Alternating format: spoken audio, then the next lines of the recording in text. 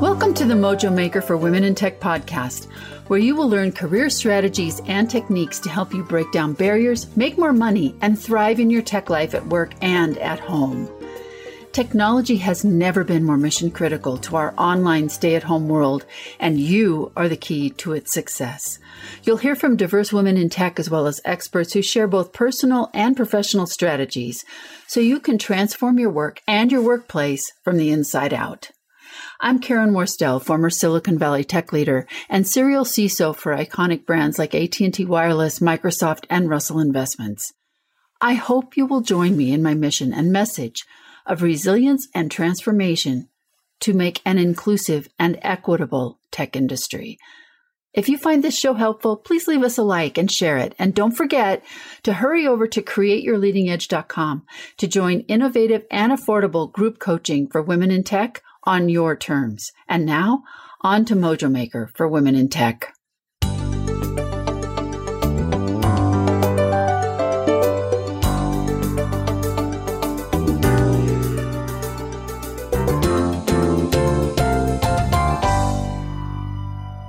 My guest today is the host of the podcast Stemming in Stilettos with Dr. Tasha, where she highlights minority women in science, technology, engineering, and math. She's an award-winning advocate, an educator, strategist, mechanical engineer, and an engaging and inspirational speaker. Dr. Tasha is the author of one of my grandkids' favorite books, The Engineering ABC. And, I'm inspired by her, and she holds me accountable every single week on the show we do together with Mary Cheney and Julia Rock called All Steamed Up with Mocha and Foam. You're going to love this show. Have a listen and share this episode with all your friends. Hey everyone, welcome back to the Mojo Maker for Women in Tech podcast. And today I have with me a new friend and an esteemed colleague, Dr. Natasha Anderson. She is an educator. She is a passionate advocate for girls in STEM and women in STEM. She is an engineer, and I have enjoyed so much the time that we've spent together. So she has an incredible story to share with us today about her path, her journey, and her passion. Natasha, welcome to the show. Hi, and thank you for having me on. I can't even wait. For those people who don't know, I feel like I've known Karen for such a long time, and we literally just met maybe 3 months ago. But I feel like I've known you for a while. That's how I feel too. It's really been great. And so we do our live show every Saturday, and that has just been a great opportunity of friends getting to know each other better. And we're just doing it live so everybody can join us. And I love that. So yeah, I just should mention it. Like it's All Steamed Up with Mocha and Foam. And we're on YouTube and Facebook. So yeah, just join us on Saturday. You'll get to know us right along with us getting to know each other. Saturday at 11 a.m., we want you on with us. You can put your comments in the comments line on YouTube or on Facebook. You can join in with us if you have a little bit of time to spend with us on Saturday mornings. We are all about being real and authentic in our conversations around issues that we know firsthand about, being women in STEM, women in tech. This is our world and we live in it. So we like talking about it. Yeah. It's been real. Last week was quite the episode, and I know you weren't able to be there, and tomorrow I'm not going to be there either for the show tomorrow. So, but at any rate, people, you need to get on here and watch this with us and join us in this and ask your questions, because we do it live and we do have room for questions. But that's not why I really wanted to talk to you today on the show. So there's the shameless plug for our live broadcast. But hey, you have written a book. It's Engineering ABC. Mm-hmm. My grandson, who is 2, loves it. I want to see your book in every single household. It's such a refreshing change from barnyard animals and stuff like that, in the books for children. This introduces and normalizes the concepts associated with engineering and ABCs, but I'm getting kind of ahead of myself. I'm adoring your book. I want you to talk about that. What got you as a woman an engineer. You took that path to go into engineering, and now you are using your expertise and your platform to bring young women and support young professionals in STEM fields. I really want you to share with us, what was that path like for you as a woman of color? And what was that path like for you that took you to this place where you're giving back to the community in such a huge way? That's the thing. That's the story. It's a windy, twisty road. I wish I could say, came out of the womb, knew I was going to be. Nah, none of that happened. That's not how this works. But I will tell you that I didn't know what I wanted to be when I grew up. There was a long time when I thought I knew I was going to be a teacher, right? I just knew it. But then somewhere along the lines, it started morphing into I didn't know what, right? So my mother is a surgical technician. My dad was a mechanic. And so we had parents who, and I say we because there are 4 of us. I have 3 siblings. So we grew up with parents who they were doing the backbreaking work. They were standing up all day. My dad he worked for a freight hauling company for almost 30 years. And he had this job since he was 18. And he was going to school at night at a technical college to get a degree in diesel mechanics. And my mom was in school getting a 2-year associate's degree in surgical technology. So basically, for people who don't know what a surgical technician does, they are basically the person who's standing next to the doctors and the nurses handing them the instruments. So they are an integral part of what happens when you are in surgery. So that's their job. And so they're on it. So when the doctor says scissors or the doctor says scalpel, she's the one or he's the one who's snapping the scalpel into his or her hands. So that's sort of my background. So I had these parents who were just immersed in doing what they were doing, but they were so liberal with telling us what it was like doing the jobs that they were doing, to the point to where the garage in our house was a garage. Like we would have race cars and trucks and regular cars in our basement all the times. And we learned how to fix cars. We learned the parts of an engine. We learned how to take apart a transmission and put it back together. We learned how to know when there's something wrong with our cars. And that was a natural part of our lives. So when I said that I wanted to be a mechanical engineer, after finally figuring out what was the thing that was really calling to me. Like I liked to put my hands on stuff, but I also like to design and build stuff. That's still true to this day. Didn't know it was a real thing. Didn't know that was a real job until maybe about my junior year in high school when I was exposed to it. And I was like, yes, that's the thing. My dad, outside of my siblings, was the only one who said, yeah, you can do this. And he was a proponent of just whatever you need, we're going to make sure you have it to do. But he also understood that because he kept saying to me, are you sure you want to do this? You know, you're going to be the only one. You know, you're going to be the only one. There's not going to be a lot of people who look like you. And boy, was he right. Wow. He totally had his finger on the pulse of that. He knew what this was going to be like. Honestly, I don't know if he knew, you know what I mean? But because he wasn't in that world, but he understood it enough to say, this is going to be hard. And are you ready? And that's what I took from what he meant. But of course, I'm 18. I don't know what he's talking about, right? Because then I've been through things. So in the backstory, if we want to go even deeper, is that we moved from the city where there are lots of people who look like me to the country where there weren't a lot of people who look like me. Our family moved into a neighborhood where we were the first people to integrate this neighborhood. We were the first people, my siblings and I were the first Black kids to integrate the school, the elementary school. So we had experiences with racism and discrimination and prejudice at a really young age. And at the time, when you're going through a thing, you don't really know or understand all of the things. And it's not until later on when my siblings and I were discussing it that we were like, wow, we went through a lot of stuff. And so going to college and experiencing it, I think I experienced it differently than someone who that was their first experience with it. And so I understood that it was going to be difficult, but I didn't really, of course you can't know.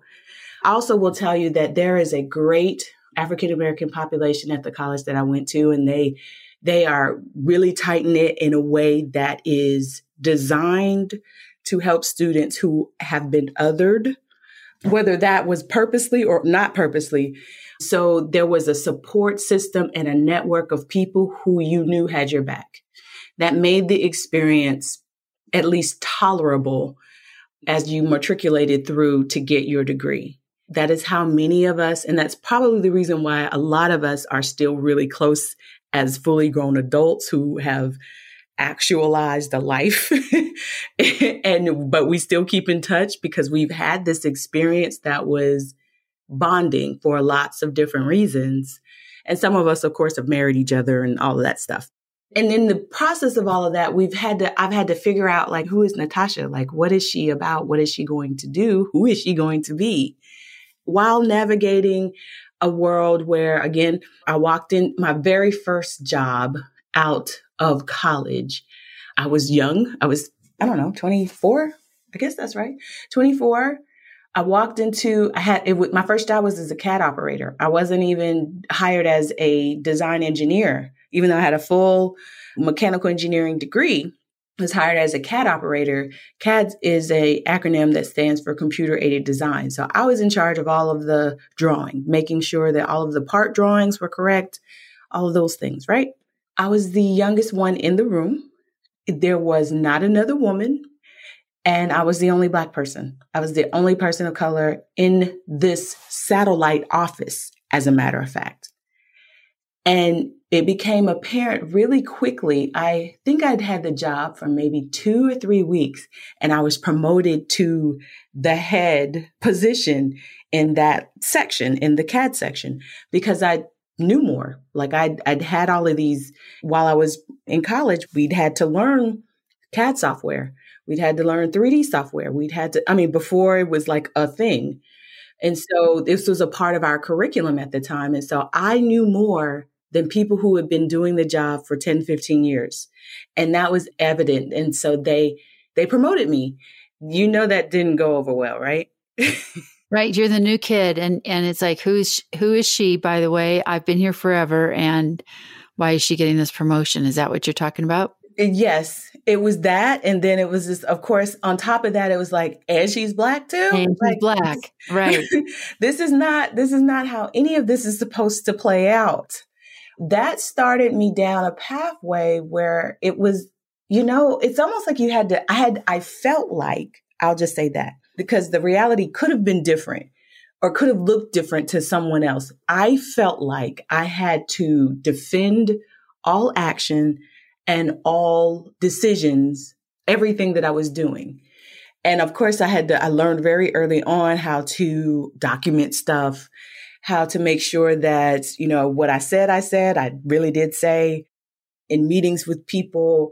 It took on a more hostile environment because I felt like, again, they were trying to prove me wrong. So I had to be, so almost like I had to be stellar at every moment of every day. And it just was so exhausting and so tiring because who is stellar all the time? Well, you were in a situation that essentially had a big bullseye on your back. Yeah. And you could feel that. I mean, it's like, you're under the microscope all of the time. Yeah. And I know that that's not necessarily a unique experience for a Black person or for a woman. I just happen to encompass both of those. Right. And so we're in the world of STEM where, again, even to this day, it's dominated by white men. It was almost like I was challenging them, only I wasn't, right? I just came in every day and wanted to do the job. That was it. And there was no, I'm better than you, or at least from my perspective, there was not. I understood that that was maybe their impression of who they thought I was, and they acted accordingly. And not excusing it, just I'm a little older now, so I can look back and knowing what I know now, I get it. I'm not excusing it, but I get it. Mm-hmm. Moved on to the next company, was hired as a design engineer. I actually worked there. That was actually a train car part company. You don't necessarily think about there being parts to a train, but there really are. So that was my first job out of college. And then I moved I worked for a car manufacturer where designed car parts. So for some of the cars that some folks I'm not going to say the manufacturer.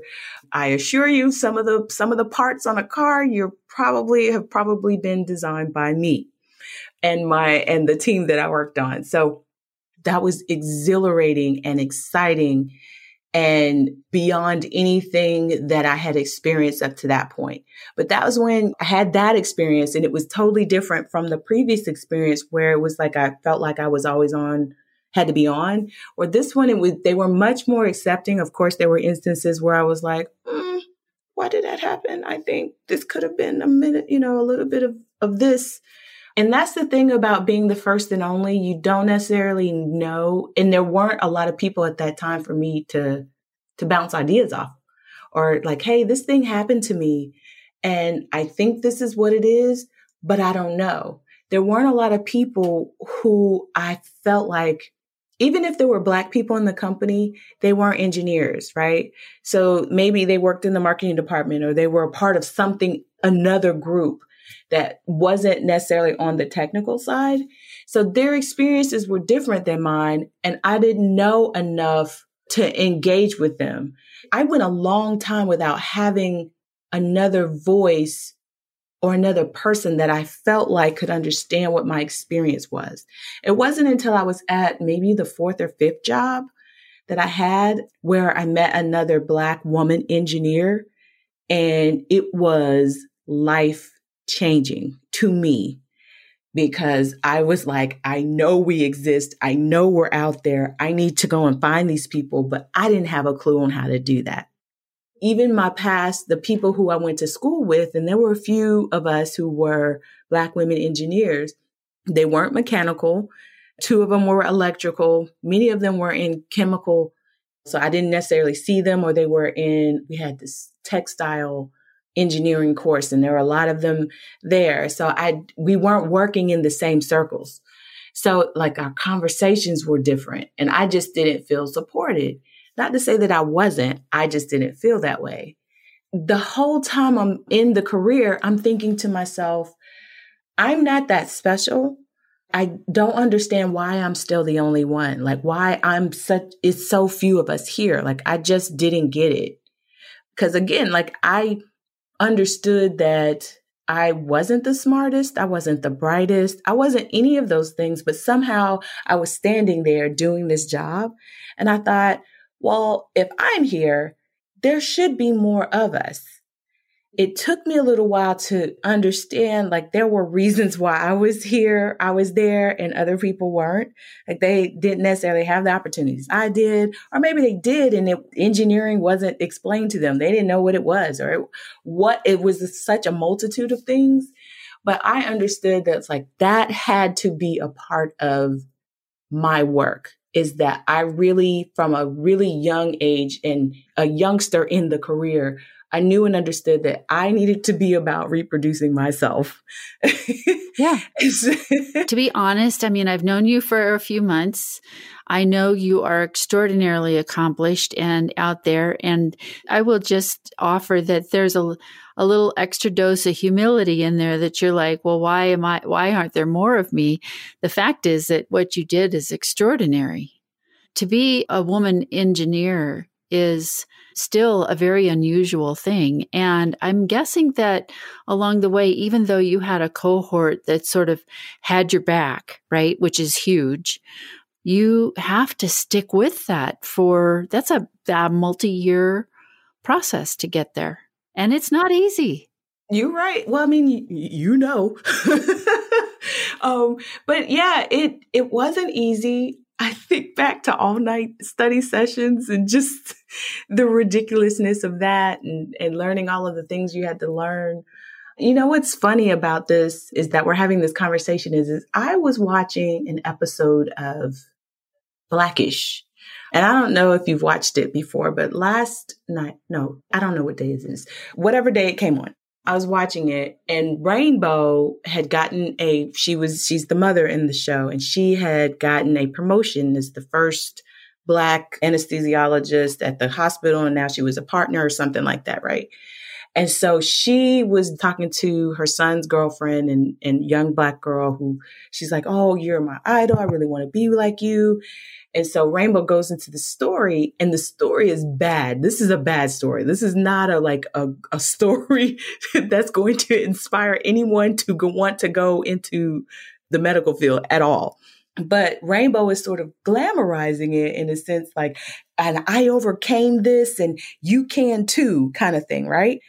But it had me thinking, I wonder if those are the stories that I tell. Right? Like, why would someone listen to these stories and say, yeah, I want to do that? Right. I want to go through all this hardship and I want to go through isolation and I want to climb uphill for 4 years in a row. Yeah, I get that. Yeah. And so I was like, well, I guess we don't really talk about just all of the funny stuff that happened in college and why we're all so close now. It wasn't all because we struggled together.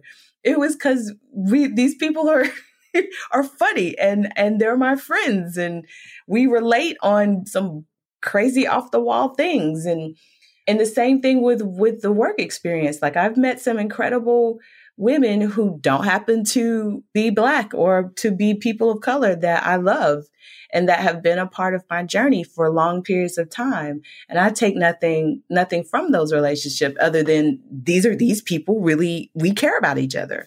So there's that. And not only that, but like every experience wasn't a bad experience. Every growth opportunity is not that something bad happened to you.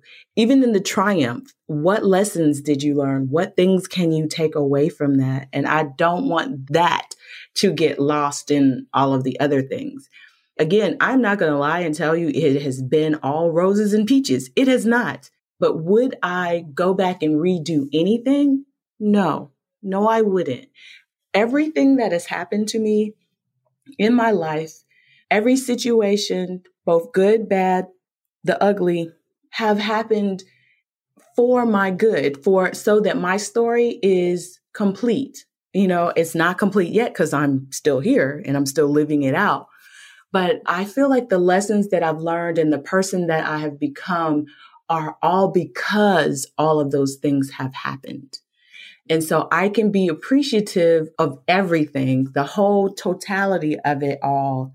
Being a woman of color, like, I don't know what my story would have been if I wasn't, right? So I have to be appreciative of that.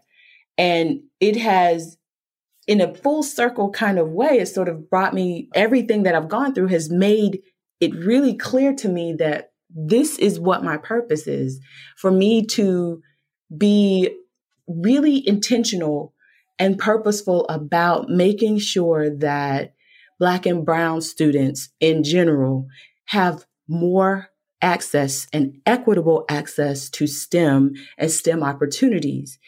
And specifically within that broad group, making sure that Black and Brown girls are given the same opportunities, that we are really focused on, or I am really focused on, making sure that Black and Brown girls have opportunities where they can pursue those options, whereas before, maybe they didn't.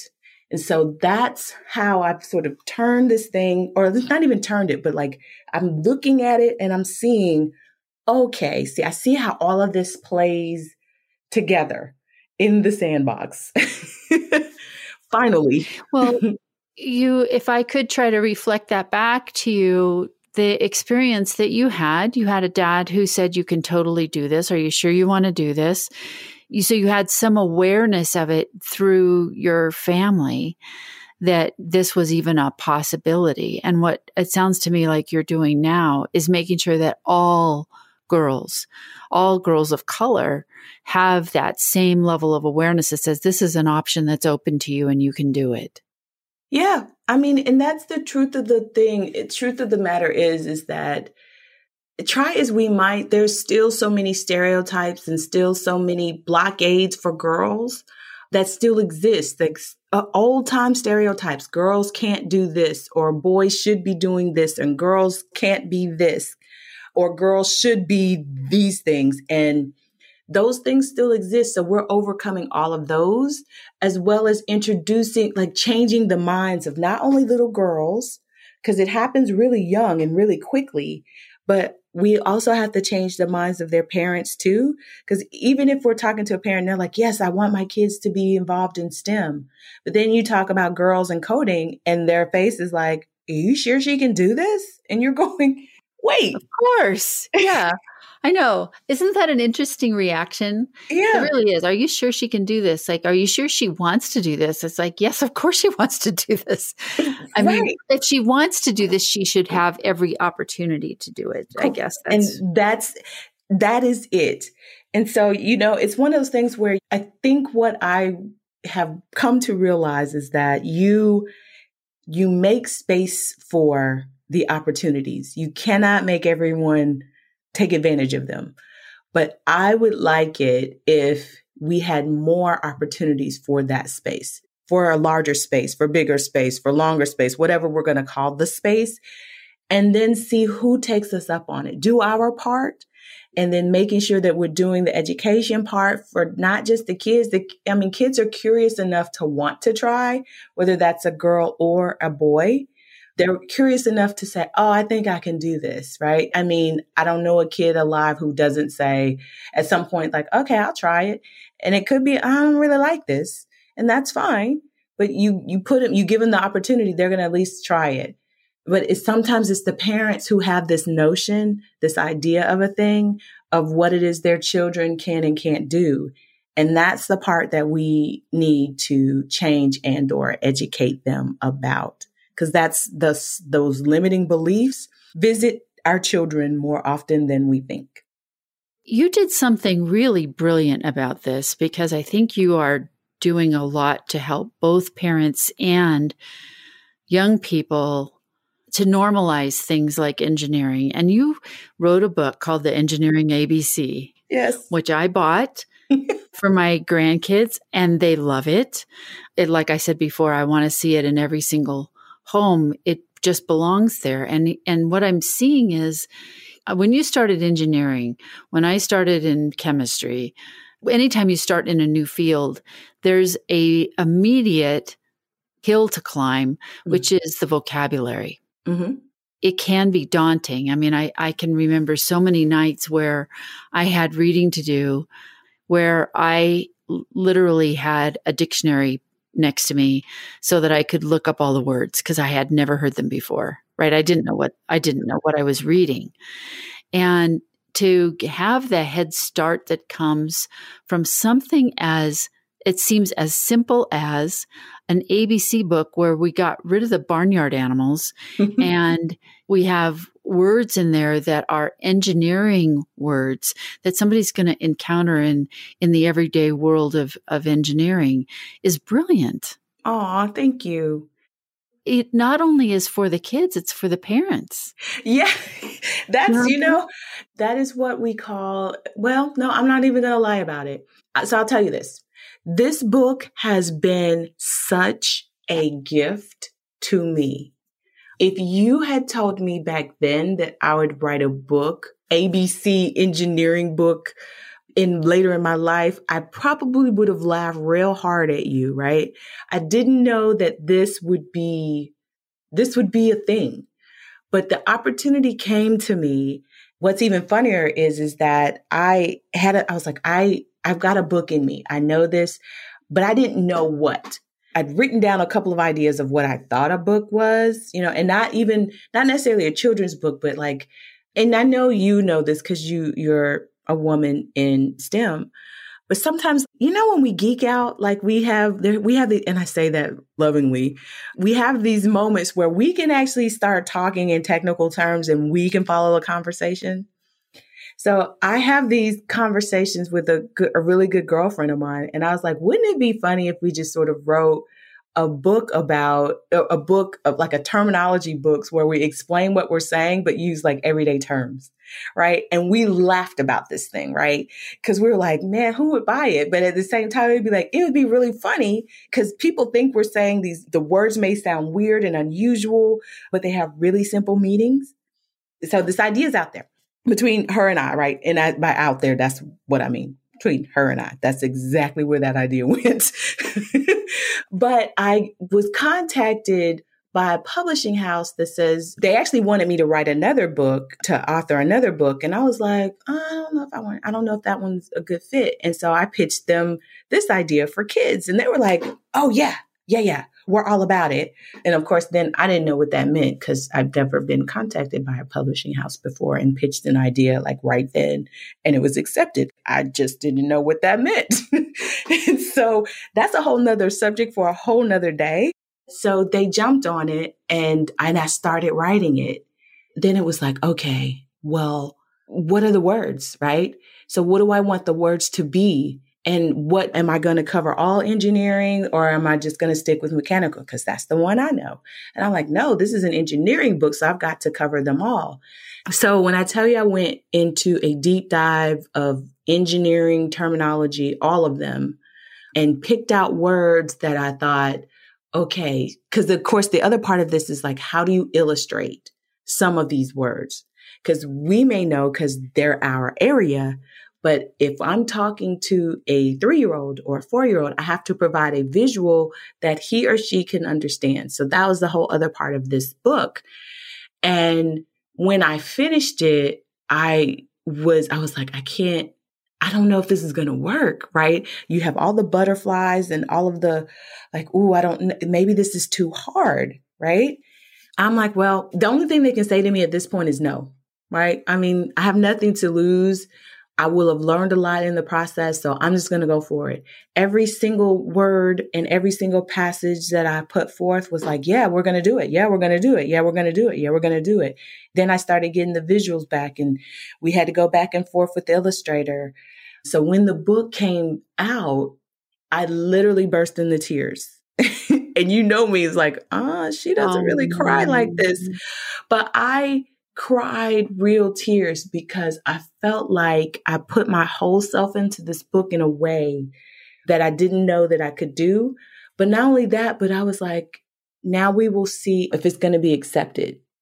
And that's a whole nother thing, is for you to pour yourself into something, put it out there in the world, and to see if the world says this is good.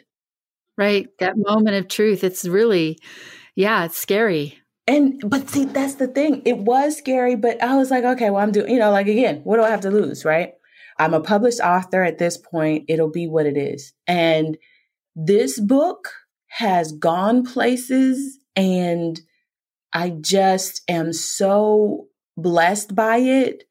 So my pastor said something a couple Sundays ago that I was like, this is the book. He made this analogy where he's talking about where you're thinking that God's going to bless this area. You got it going. It's going well. Maybe it's your business, right? You think that God's going to bless you over here and doing that. But he was like, nah, it's not that. It's this. And that's exactly how I feel about this book, because I had no expectations, or at least I won't say zero, but there weren't a lot of expectations for this book, right? Because I've never marketed a book, have never published a book, didn't understand all of the process that was involved in that whole thing, right? So I was like, I'm going to do the best I can do. I'm not looking to become rich or famous off of this book, right? That's not, it gets into the hands of, I want to get it into the hands of as many kids as I can possibly do that. So I'm joining Facebook groups and advertising in Facebook groups, and I'm putting it out on, wherever I can put it out on. I'm doing all the things I know to do. So I'm like, okay, it's going to be what it is.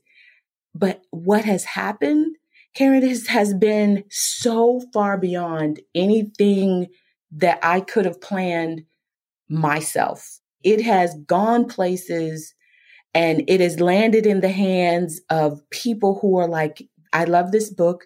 It needs to be in the hands of kids everywhere and has taken it places. I've got a woman who bought a classroom set in North Carolina just this week. I've got another woman who bought, I say woman, but she owns an after school program, or she runs an after school program. And she's like, I need this for all my students. So things like this are happening all the time with this book. And I'm shocked and amazed and internally blessed because, again, this isn't about Natasha Anderson. It's not about me. It's getting this book into the hands of these kids. Because, again, I always say when I'm talking about the book, I'm like, we give our kids cell phones at 2, right? They're learning how to push the button, push an app, and do all this other stuff. Well, why can't we give them the terminology that's involved in that, right? Why can't they learn what an aqueduct is? Why can't they learn what a beam is in a real sense? Why can't they do that? While we're teaching them their ABCs, they already have vocabulary. A lot of kids are talking before they really know what, the letters of the words that they're saying. So we can inform them about this letter is attached to, this is what aqueduct is for A, or A is for aqueduct, however you want to do that, like what an aqueduct does and all those things. Yeah, let's be about that. This is just one of those things where when I look at how the path that we take in our lifetime takes us to a place that we would have never imagined in a million years. But if I could just kind of summarize it, you chose mechanical engineering as a teenager. You went in and got your degree in mechanical engineering. You worked as a mechanical engineer. Then you went and got your PhD in education. Yes? Yes. Now you've got the mechanical engineering background, the engineering know-how. You've got this background in education and how to make your dream happen of making this accessible to so many other kids. And you come up with this brilliant book, which, by the way, is on Amazon. And if you have Kindle Unlimited, you can read it for free. Right. It's a very reasonably priced paperback. I can't even describe to you how beautiful it is. It's got these gorgeous illustrations in it. My 2-year-old, I have a 2-year-old, a 3-year-old, and a 6-year-old, 2 6-year-olds, grandchildren who love this book. Love that. And to the idea that can a toddler say aqueduct, the answer is yes. And he has an idea, at least, of that this involves water, right? Yes. This is never going to be one of those words where he's going to get into a classroom and the word aqueduct is going to come up. And unlike his grandmother who had to have a dictionary to look up everything, he's going to already know. Right. It's like such an advantage to have the vocabulary. The fact that they can't explain the technical background of an aqueduct yet is irrelevant. Right? What you've done is you've normalized the education, you've normalized the vocabulary, which is such an enormous hill to climb anytime you start something new. And to watch, oh my gosh, you just got to see his face. I'm going to make you a video of it and send it to you. Please do. I love them. He's so pleased with himself when, he says these big, long words. And of course, they have a heavy toddler accent, right. But I know what he's saying, and he is so delighted. I love that. And so here's the thing, is that some people who've bought the book have contacted me on Facebook and they've sent me pictures of their toddler or their baby reading the book. I love them all. So please keep sending them. Because it brings me such joy because I know at that point, that to me is successful. That means that I've been successful, that my mission with the book has been accomplished. And so I laugh and I giggle and I get tears, and it just the little small piece of joy for me to see it. So yes, send them too. Very cool. I will. I totally will. And so let me ask you this question. First of all, everybody go out to Amazon and get this book.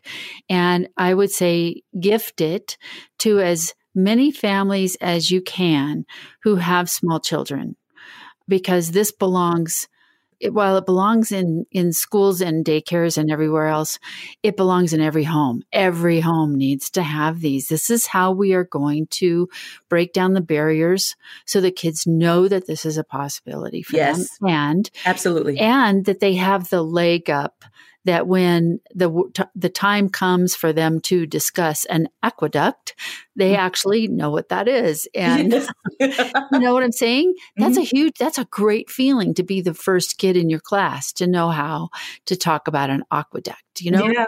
And when we go back, like when you go back, you remember what that feeling was like when it was you. Yes, I do. I do. And I also remember how I struggled when it wasn't me. Right. Right. So such an important thing. I've put myself through this multiple times because I did it for chemistry. I did it for molecular biology, and then I did it for theology and computer science. So like every single time I had a new vocabulary to learn. And that's a part, to me, that's one of the parts of STEM and engineering that we don't talk about a lot. It's like there's a language attached to it. It's just like learning Spanish, right? Spanish or French or Japanese or whatever else your language you're learning. You have to learn how to speak the language. That's a part of it but I think it's a part that we don't talk about a lot. Well, you've just made that easy for a whole bunch of kids. So that's cool. So I have to ask you, what's next for you? What's next? What's next for me? Well, glad you're asking. Right now, I'm doing a lot of speaking at places, talking about, my experience, but how that's parlayed into work for me, which I do a lot of consulting work. So if you are in the education space and you're looking to get into STEM, but you don't know how to go about it, or you want to make sure that you're reaching a larger audience, or maybe a smaller audience, you want to do just girls or you want to do just boys, I'm your girl. Contact me. You can go to my website. It's drtoshia.com. Tasha is spelled Toshia. So that's what I'm doing right now. I'm also writing. My next book is on the way. Hopefully by the end part of this year, if not sooner, you'll get to know the nerdy STEM princesses. Oh, fun. Oh, I can't wait. And their adventures. And so I'm super excited about this book or these books. It's just, it's like one of those things where I feel like this is what it is. I'm supposed to be doing it, and the time that I'm supposed to be doing it in. So I know that I'm working from a place where this is my true calling and my authentic self is being allowed to show. So I'm going to keep doing it as long as I can do it. So that's what's up with me. I'm doing the show on Saturdays with you and two other amazing professional women in STEM, all steamed up with Mocha and Foam on Saturdays at 11. And so this is a pretty good life right now. I'm not complaining. Yeah, no, I agree. We're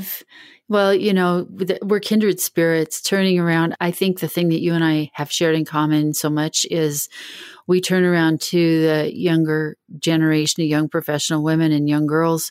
We want them to have unlimited possibilities. And we say, look, I did this. You can do this. Yes. And be that role model that says, if you need somebody to see, then look at me, because I'm here to tell you that this is possible. And I just love that, I've kind of extended my reach into the, early career young women in the tech field. You went all the way down to toddlers, girlfriend. You're basically telling a whole generation of little children, you can do this because guess what? You got the vocabulary. You know what these words mean. You can go out and be this. Yeah. Yes. Thank you for that. So the thing is that I think this is one of those areas that we've overlooked for some time. The smallest among us, they're the most open to learning new things. Yeah. So the sooner we get them involved, like STEM should be a part of their everyday life in some capacity, whether that's science and engineering or technology and math, or however we want to pair those two, those things together. I mean, if we keep doing that, by the time they're 18 or 16 or 15 or 14, it's it's not a thing. You know what I mean? It's not going to be a thing for them because it's a part of their everyday life. And that's the hope. Yeah. That's the hope for every kid, every single kid. So if we can do that, then if we're still talking about a dearth of STEM jobs in general, then we have bigger problems. Well, here's what I see happening is there's someday there's going to be the young scientist, the young engineer who has come up with a way to address any of the number of issues that we're seeing emerging in our world today, global warming, pollution in the ocean, whatever that might be. And they're going to say, yeah, I remember my very first book. It was Engineering ABC. Oh gosh, that's what you're doing for the planet, my friend. Oh gosh, that's a moment. Whew, that's a moment. Oof. That's a moment. It's coming. It's coming. We should live long enough to see it happen. But I think that's what you've just done. You've made this possible. I just admire you for it so much. And I can't wait to send you a video of my little guy saying things like aqueduct and crane and dam and all the other things that dam as in a giant wall that holds back water. Right. But there's just so many cool things in here. So you have done something that I think has such enormous potential, and we're going to see how big that potential really is, but it might take us another decade or so, but yeah, it's going to be so cool to see the impact. Yes. Yeah. Don't have me crying on the show. I don't want to cry today. But, I just, out of everything that I've done, this one means more. Yeah, it's very meaningful. Congratulations. The book came out. I just have to tell you again, the book came out in November, something like that. And it's like collecting 5-star reviews like crazy. Congratulations. Well done. I'm so excited. And yeah. And I'll see you on the show, I guess, in a couple of weeks. I won't be there this week, but please, everybody, go ahead and listen to these women on All Steamed Up with Mocha and Foam. Watch for STEM princesses. Oh my gosh, I can't wait. I can't either. Nerdy STEM princesses. I can't wait. Yes, they are very cute. They are very, very cute. And anyway, yes. So just be on the lookout for them, and please come and join us on the show. And just look me up. Look me up on social media. Look me up. Look up my website, social media. It's Dr. Tasha everywhere. Keep it simple. Let's keep doing what we're doing in the name of STEM and getting more of our kids into STEM, and to make sure that our workforce is well prepared to carry the mental on. Yeah. Solve the hard problems. Yeah. All right. Hey, thank you, my friend. So great to talk with you. Thanks for being here. Yes. Thanks for the ask. I'm always honored when I get asked to be a guest or to be a part of someone else's platform. So thank you for the opportunity. You're most welcome. That's it for today's show. Mojo Maker for Women in Tech podcast is part of the ecosystem of knowledge sharing and affordable group coaching to help reverse the trend of women leaving tech and to help diverse women in male-dominated industries get the visibility, opportunities, and compensation they deserve. Be sure to check out our 5-day challenge by visiting us online at createyourleadingedge.com. Like what you hear? Subscribe, share, or leave a review wherever you listen to the show. We'll be back again next week. Be well, stay strong, and remember, be an ally.